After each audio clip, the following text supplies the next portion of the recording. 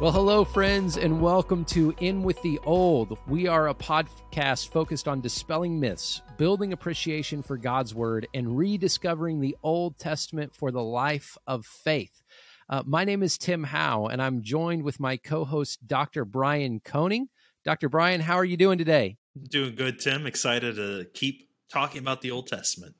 Yeah, and we're really continuing a conversation that began 3 weeks ago with our interview with Dr. Richard Everback. If you missed that episode, we really invite you to go back and listen to that. It was an excellent discussion about his latest book. And since then, we've been talking about the Old Testament law. And last episode, we had a discussion about the threefold division of the law. And if you've listened to it, you know that Dr. Brian and I, neither one believe that that's a valid distinction to see the law as divided into three parts. And we invite you to go back and listen to last week's episode for that, or to watch last week's episode for that discussion. But we're going to make it a little bit more sharp, even as we consider the law and its usefulness or its continued role in the life of the Christian. Dr. Brian, today we're going to talk about particularly the Ten Commandments and whether or not Christians should still follow the Ten Commandments. Now, here's what we've kind of set up to this point. And Brian, I'm going to kick it over to you in a minute. But as we think about the law, here's what we know. The law was given to the nation of Israel, to ethnic Israel, God's people. He gave them the law on Mount Sinai as he essentially established them as his people, and he gave it to them so that they would know how to live in his holy presence. As Dr. Everbeck mentioned, the law was not given in order for the people of Israel to earn God's favor or love, but it was actually given after God had already delivered them. And so we don't believe that it made them earn God's salvation or his kindness or his love for them, but that covenantal love was already there. And in one sense, that's why God gave them the law. But here's what we also know. We are not ethnic Israelites. We are not under the old covenant of the law, but rather through the blood of Christ, we are in a new covenant. And the New Testament makes that clear that we're not under the law. Which raises the question, okay, well, what do we do with the law? And especially the fountainhead of the law, in one sense, the Ten Commandments. What do we do with those? So, Brian, help us to frame this discussion. Help us to understand this. What do we do with the Ten Commandments as Christians? Yeah, and that's a good question, and one that maybe lacks a nice, clear answer in most of our heads. And I want to start by affirming that. If you feel that this is kind of an uncomfortable question that you don't have settled, some of that comes from the fact that we maybe are reading the Bible carefully.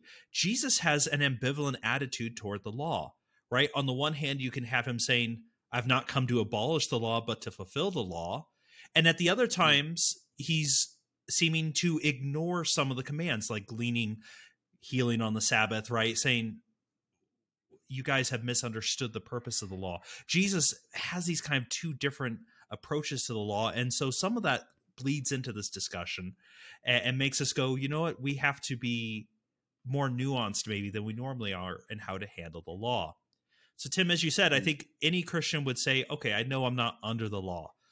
We might have a quote from Galatians later. Paul has some very, shall we say, vivid things to say about people who think they are still under the law and that that's how they're going to earn their way into salvation with God.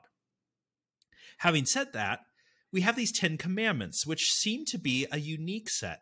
We have always treasured them, especially here in America, right? The church, not Judaism, but the church has really pushed and fought, right, for their inclusion in many public spaces and kind of an embracing in American culture.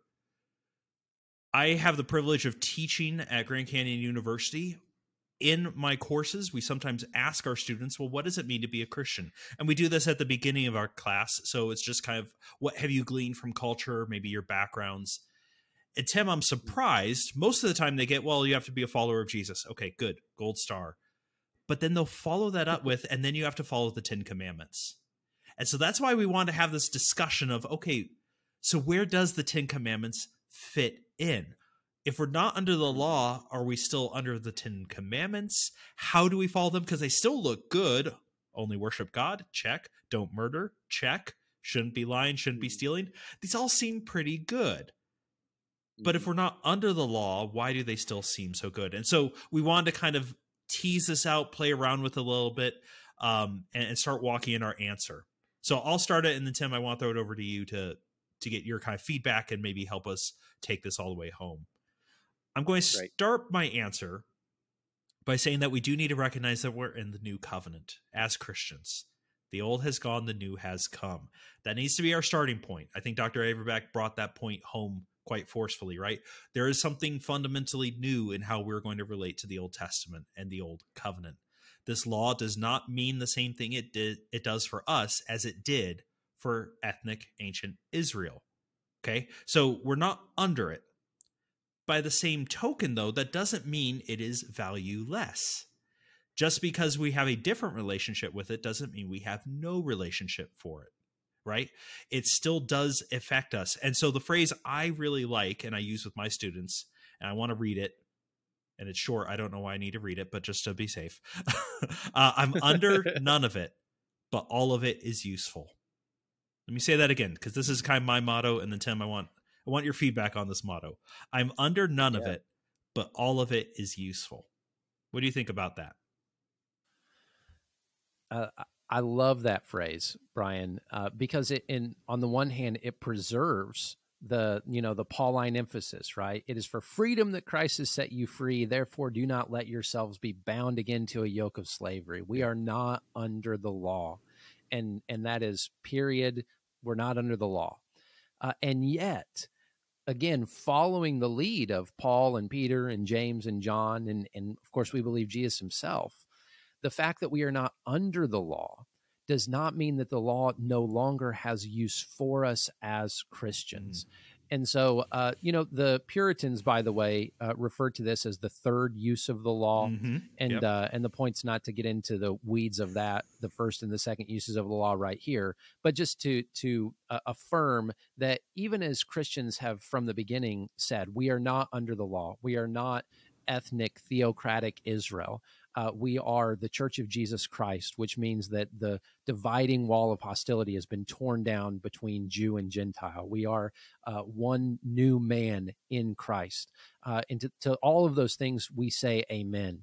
But what we're trying to address is the fact that many Christians will look at the law as not just something that we're not under, but almost something that is sub-Christian or almost something that we graduate from and we really are released from in the sense of having a new or better or more refined sense of holiness or morality that doesn't just, set the law aside, but in some sense, it even, and this is unconsciously or maybe even subconsciously, we deny what Dr. Everbeck said a couple of weeks ago, that the law is good. Yes. We begin to sow seeds of doubt that God's law for Israel was not good. And to me, that's a tragedy and it's a shame, as it shows really a misunderstanding of what the law was intended to do originally, as well as some of the individual laws that people often cite. Yeah, and so one of the things I think, especially about the Ten Commandments, that maybe trips us up is they would go, "Hey, we're listening to you, Tim and Brian, say these things, but are you really saying that just like thou shalt not murder is just a nice, wise thing to say? Doesn't that seem to have some more imperatival force behind it?" So to something like that, we would say it does have more force behind it, but not because it is one of the 10 Commandments, but because it's one of the teachings of Jesus. So when you go to the ministry of Jesus, and I think it is so important, I try to emphasize this every time I talk about the Gospels. Jesus didn't just come down and go straight to the cross. He came down, he lived life, and then he does ministry for several years. And that ministry is vital. His life up to that point is vital as well. But for our discussion here, that ministry is important because he starts making commands. You have heard it said, Old Testament law, but I say to you, right? And it tends to be an intensification or an internalization of that Old Testament law. And when it comes to the 10 Commandments, 9 of them explicitly are recommanded by Jesus to his followers, right? And so when we look at the 10 Commandments, and these ones uniquely, I want to say, yes, those are actually still binding moral laws, but not because they're in the Old Testament law, but because Jesus has still commanded them, or rather recommanded them for his followers, right? And in fact, he even adds in a 10th, because we still have to have our nice 10, in the upper room. A new commandment I give you. Tim, I don't know, since we both come generally from a Baptist background, I always wished I was in a higher church, and I maybe have high church envy in the church calendar. I always love Maundy Thursday going into the Easter season, a celebration of that new commandment. Maundy from the Latin right to command. But a commandment, a celebration of the love the body should have for one another as a new command that God through Jesus gives to his followers. And so to go back to our topic at hand, those commands, when we look at the 10, I'd go, yes, they do seem to be more significant, but it's important to know why they're significant. They're not significant because they show up in Exodus 20 or Deuteronomy 5. They're significant because they show up in the teachings of Jesus explicitly to his followers, right? Would you agree with that, Tim? I would agree with that. And I think, Brian, maybe for a few minutes, for us to discuss a little bit of the 10 Commandments themselves, how they function within the law, and how they really illustrate the idea of loving God and loving neighbor. When we think of the repetition of the commands in the New Testament, I totally agree that we follow them as Christ followers, and therefore they are still binding. Why? Because we're followers of Christ, and Christ said them. But even as we think about, well, why would Christ say them? And why would they be, continued imperatives in the New Covenant era? When we think about the way that the 10 Commandments functioned, even within the law, and Dr. Everbeck talks about this in his book, and I know, Brian, this is something that's widely known in Old Testament scholarship. Even within the law itself, you have over 600 individual commands, but the 10 Commandments have really been set apart from those as, in one sense, kind of the spring, and by that I mean the spring as in like a natural water spring, the source of the other commandments, so that some would even say it like this, that the 10 Commandments are the principles, or really the bedrock of the law, and then the rest of the individual commandments, the rest of the 600 plus, are in one sense explications or explanations or particular applications of those first 10. And so if we see the 10 Commandments that way, it helps us to understand their importance in the Old Covenant, but also, and there's a little bit of debate about this and sort of the exact form it takes, but we see in the 10 Commandments this primacy, or this importance of honoring and loving God first, right? You shall have no other gods before me. You shall not make graven images. You shall not take the name of the Lord your God in vain. Keep the Sabbath. Why? Because we're imitating God, right? Who created the world in 7 or 6 days and rested. So there's this emphasis on loving God in the first several commandments. And then there's this emphasis on loving neighbor in the other 5 or 6, depending on how you divide them and count them and the rest. So as we think about the way that the law itself functions, and as we think about the 10 Commandments as the head of the law, and as we think about the division of loving God and loving neighbor in the 10 Commandments, we understand why it's so natural for Jesus or for Paul to say, well, yes, if the entire law hangs on loving God and loving neighbor, then we can look to the 10 Commandments and say, well, those are still useful. Why? Because they were what was originally intended to teach the Israelites to love God and love neighbor in their context. Yeah, that's a good point, because when you look at the 10 Commandments, even calling them the 10 Commandments is almost a misnomer. They're called the 10 words in the Old Testament, technically, and they are the summary statements of the was rabbinic tradition 613 total commandments and the law. Funny, just side point on how you can remember them. There's 365 negative commands, one for every day of the year. And there's 248 positive commands, one for every bone in the adult human body. Now, that is probably not why those numbers work out that way. It's just a good memory device. But But yeah, the 10 Commandments then kind of sit over those as the summary statements. And so if you're trying to get at the heart of things, if you're trying to teach kind of what are the core principles, this is where you would go. And I think that's why Jesus kind of restates and reiterates these to his followers. Because as Tim said, the first 4 seem all focused on how to love God. And then the last 6 are all focused on how do you love your neighbor as yourself. And that's how then the law is even further summarized if you want the summary of the summary, right? Teacher, what is the greatest commandment? It's to love God, and the second is like it, love your neighbor as yourself. So it all fits together that way. So for us as Christians, right, these are still very helpful. All of it is useful. But in terms of things I am under, I'm not under it. I'm under the commands of Christ, and as he is recommanding those, maybe I'm under them, but not because they are back there. The interesting one, and maybe an attentive listener, Tim, has wondered, like, wait, you said Christ recommanded 9 of the 10. What is the one he didn't recommand? Interestingly, it's the Sabbath, right? Yeah. Go ahead. Take it away. Well, yeah, sorry. It is the Sabbath commandment, which one of the reasons that's so interesting is because, in the last episode, we talked about the logic of the commandments, is that of all the commandments that would seem to be sort of tied to creation order, the Sabbath commandment, the reasoning given for that is because God created the world in 6 days, and on the seventh day he rested. And so it would almost seem like, oh, that should be the one that's not even tied to ethnic Israel, but that's the one that explicitly in the New Testament, and I'm thinking here of Colossians chapter 2, I've got my Bible open to it, Paul basically explicitly says that we are not under any obligation to keep the Sabbath.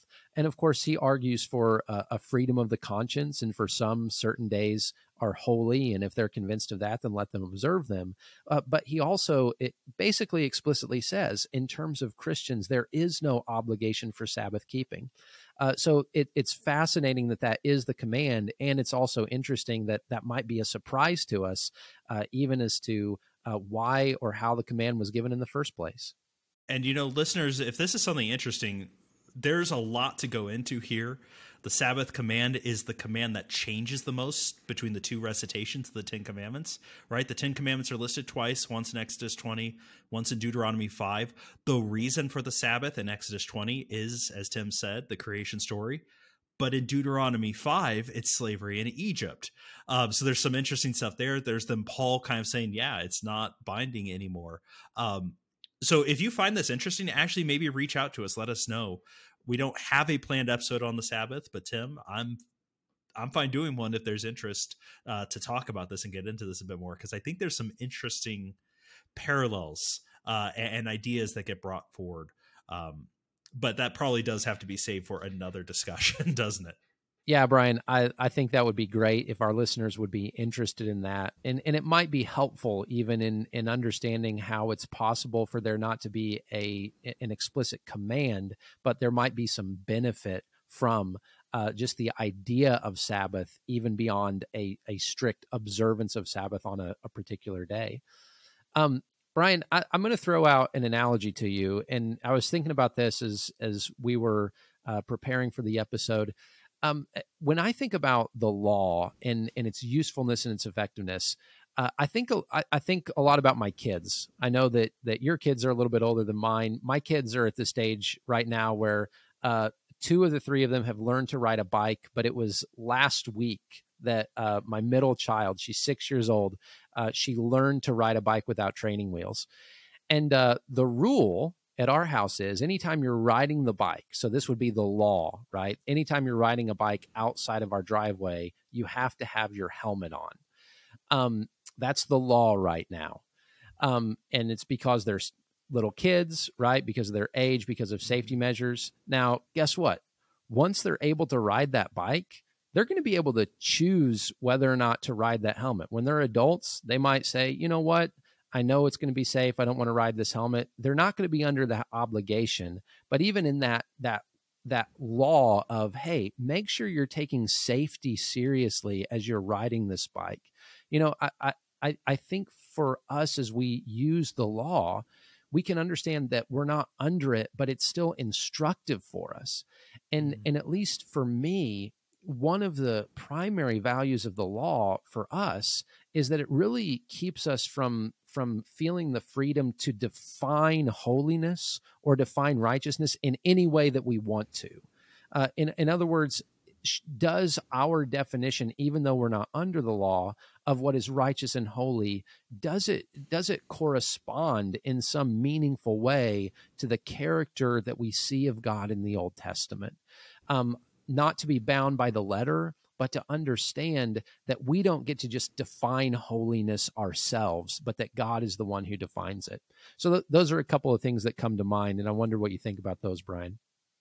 Yeah, it's an interesting point, because when you say that, I'm thinking of Paul, and Paul talks about, right, the old as this kind of tutor that has come along and helped us understand, but now we have freedom in Christ.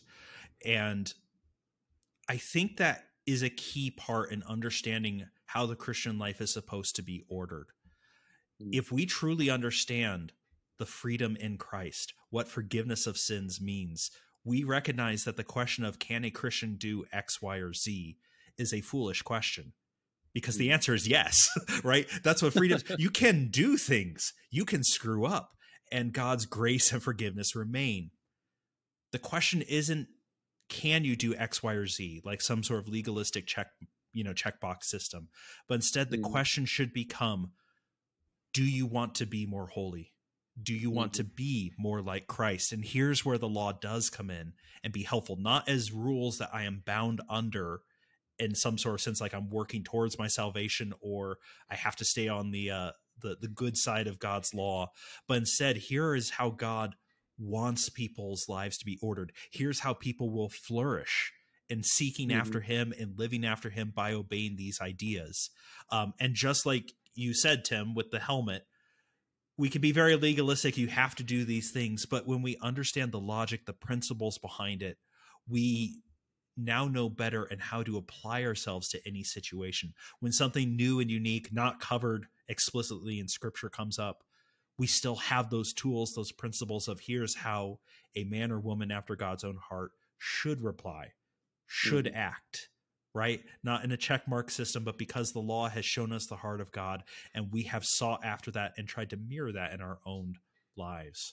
So that's kind of where I go with that. I think that's a good point you brought up, in understanding the freedom of Christ and how that, I think, radically does change how we understand the law, but still ties into how useful the law and the Ten Commandments still are for our day-to-day lives. Yeah. Well put, Brian. And as we think about the power of the Spirit in our lives, as we think about the desire of God to transform us into the image of Christ, I think again of a verse that we've quoted before, but what Paul says to Timothy in 2 Timothy 3, where he says that you've known from infancy the sacred scriptures, which are able to give you wisdom for salvation through faith in Jesus Christ. And then he says, all scripture is God-breathed and is useful for teaching, rebuking, correcting, and training in righteousness. And I think it's so important. Dr. Everbeck mentioned this, but when Paul's talking about those scriptures, he's not talking about the New Testament. Even if some of it was written and even known by Timothy, he says from infancy you've known the scriptures, at which point he couldn't have been talking about even the earliest of the New Testament documents. He's talking about the continued usefulness of the Holy Scriptures to train, to teach, and to rebuke. And I love where you took us, Brian, to that commandment of Jesus, where he says, a new commandment I give to you, to love one another as I have loved you. And that's where I think what Jesus is doing is bringing us back to that fundamental idea that is new in the sense of the incarnation and the way that he showed us. But I do think it's something rooted in the Old Testament, the idea that even the people of Israel were called to imitate God. And we're called to imitate Christ, and to do that as a people who can enjoy fellowship with one another, as those who have been bought with the blood of Christ, as those who have been redeemed, and as those who have been adopted into a new family. But what an incredible calling, and what a helpful tool we've been given in terms of the law. And by the power of the Spirit, of course, we believe it's still useful. but we're thankful for the 10 Commandments, and we're thankful to be able to follow as followers of Christ the commandments, all the commandments that he gave us, including those of the 10 Commandments that he repeated.